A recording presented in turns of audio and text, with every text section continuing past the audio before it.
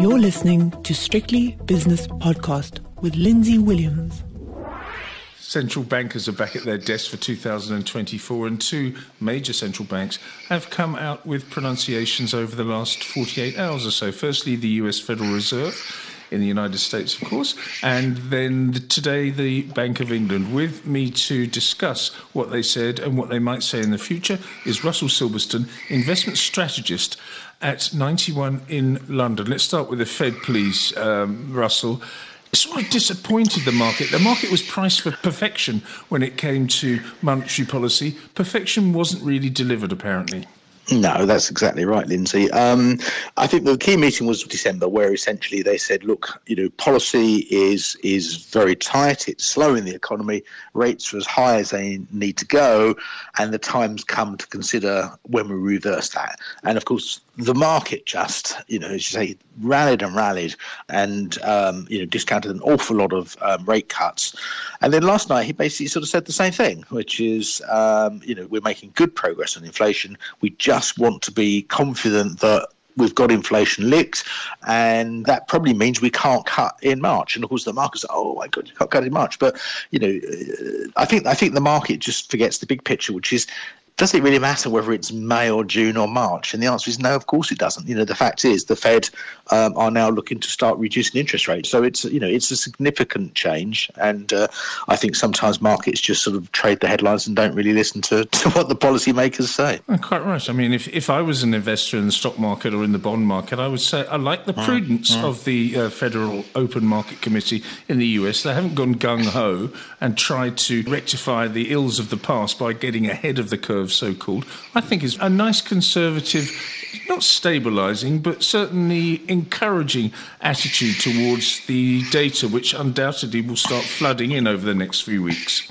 Totally agree. They got this wrong. Let's face it, we had a generational shock and a huge rise in inflation, which is, cost people dear. And they are going to be super cautious that sort of episode is now behind us. The danger is, of course, they're fighting the last battle. But I think, they are conservative institutions, and I think that probably makes sense. There's going to be nothing worse than they sort of start cutting interest rates aggressively. And of course, inflation picks up again, which of course is exactly what you saw in the 1970s. And that's the lesson they're trying to avoid. So they will be cautious and be sort of guided by the data. And we should say the data looks good. On a 6-month annualized basis, inflation is back to target. But they want to see that. They want to see that not a head fake. So absolutely right. They will continue to be very, very cautious. They need confirmation before they pull the trigger, I think. What about the Bank of England? Different story because of different phases of the two economies between the United States and Britain. But again, conservatism. Yeah, no, absolutely. They have shifted. They're no longer looking to hike rates, and the focus is now shifted to how long do we need to remain at the current level, and when can we start thinking about reducing rates? So again, it's a positive message. The difference, I think, between the US and the UK is we've seen more inflation persistence in the UK. We think that's fading rapidly, but wages have been rising much more quickly, and sort of domestically generated inflation has been much higher, and therefore the bank have been very, very cautious. But yeah, again, they're looking to reduce. We actually think inflation is going to come down a lot quicker than they think.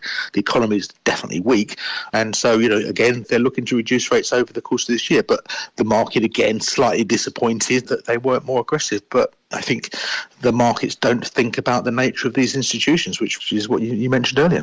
Just on a Bank of England and Britain's economy point of view, why do you think it's going to come down quicker? Inflation, that is. Is it because of lack of demand in the economy? Is it because people are not spending? Is it because what was the other point I was going to make? You'll have to help me out with that. But I had another one, which I'll come into. But is it the fact that people are not going to spend, so the demand side of the equation is tapped somewhat?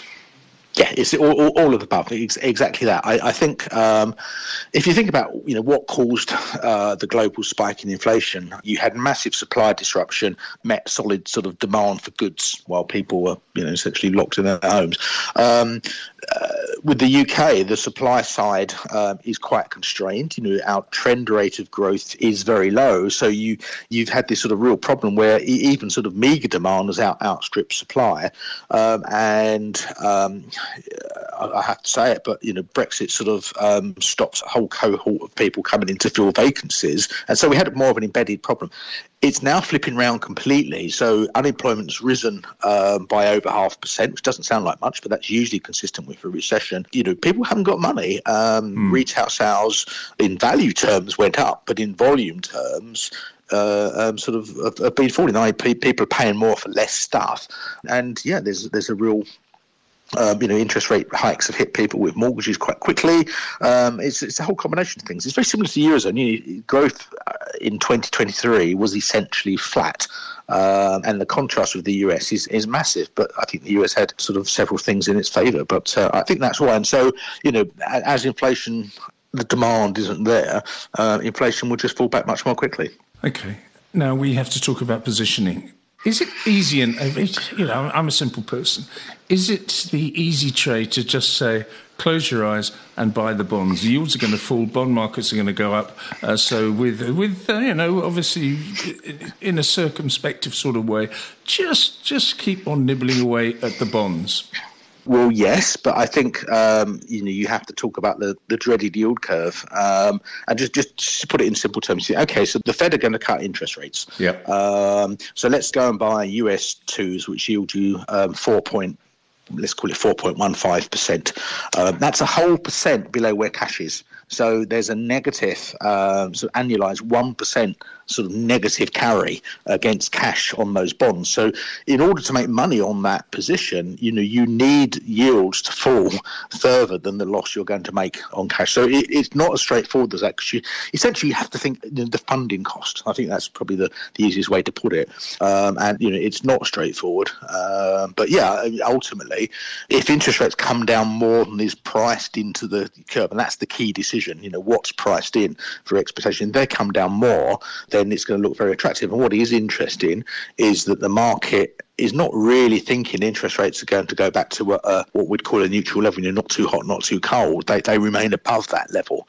But if you think UK, Eurozone, US are sort of going back to a more neutral setting, then there's most definitely money to be made in bonds, and that's what we've been doing. It's worked pretty well, but I think because we are at this turning point in the cycle, it's quite volatile. Am I allowed to ask you what your targets are for interest rates in both of the countries that we've spoken of?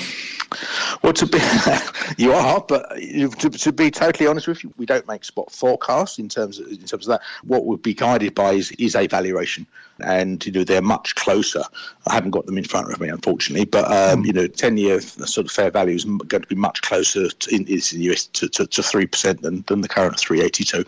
And that valuation is sort of based on where you think the sort of that neutral level of interest rates is. And as I say, the market just isn't pricing a reversion to that sort of neutral level.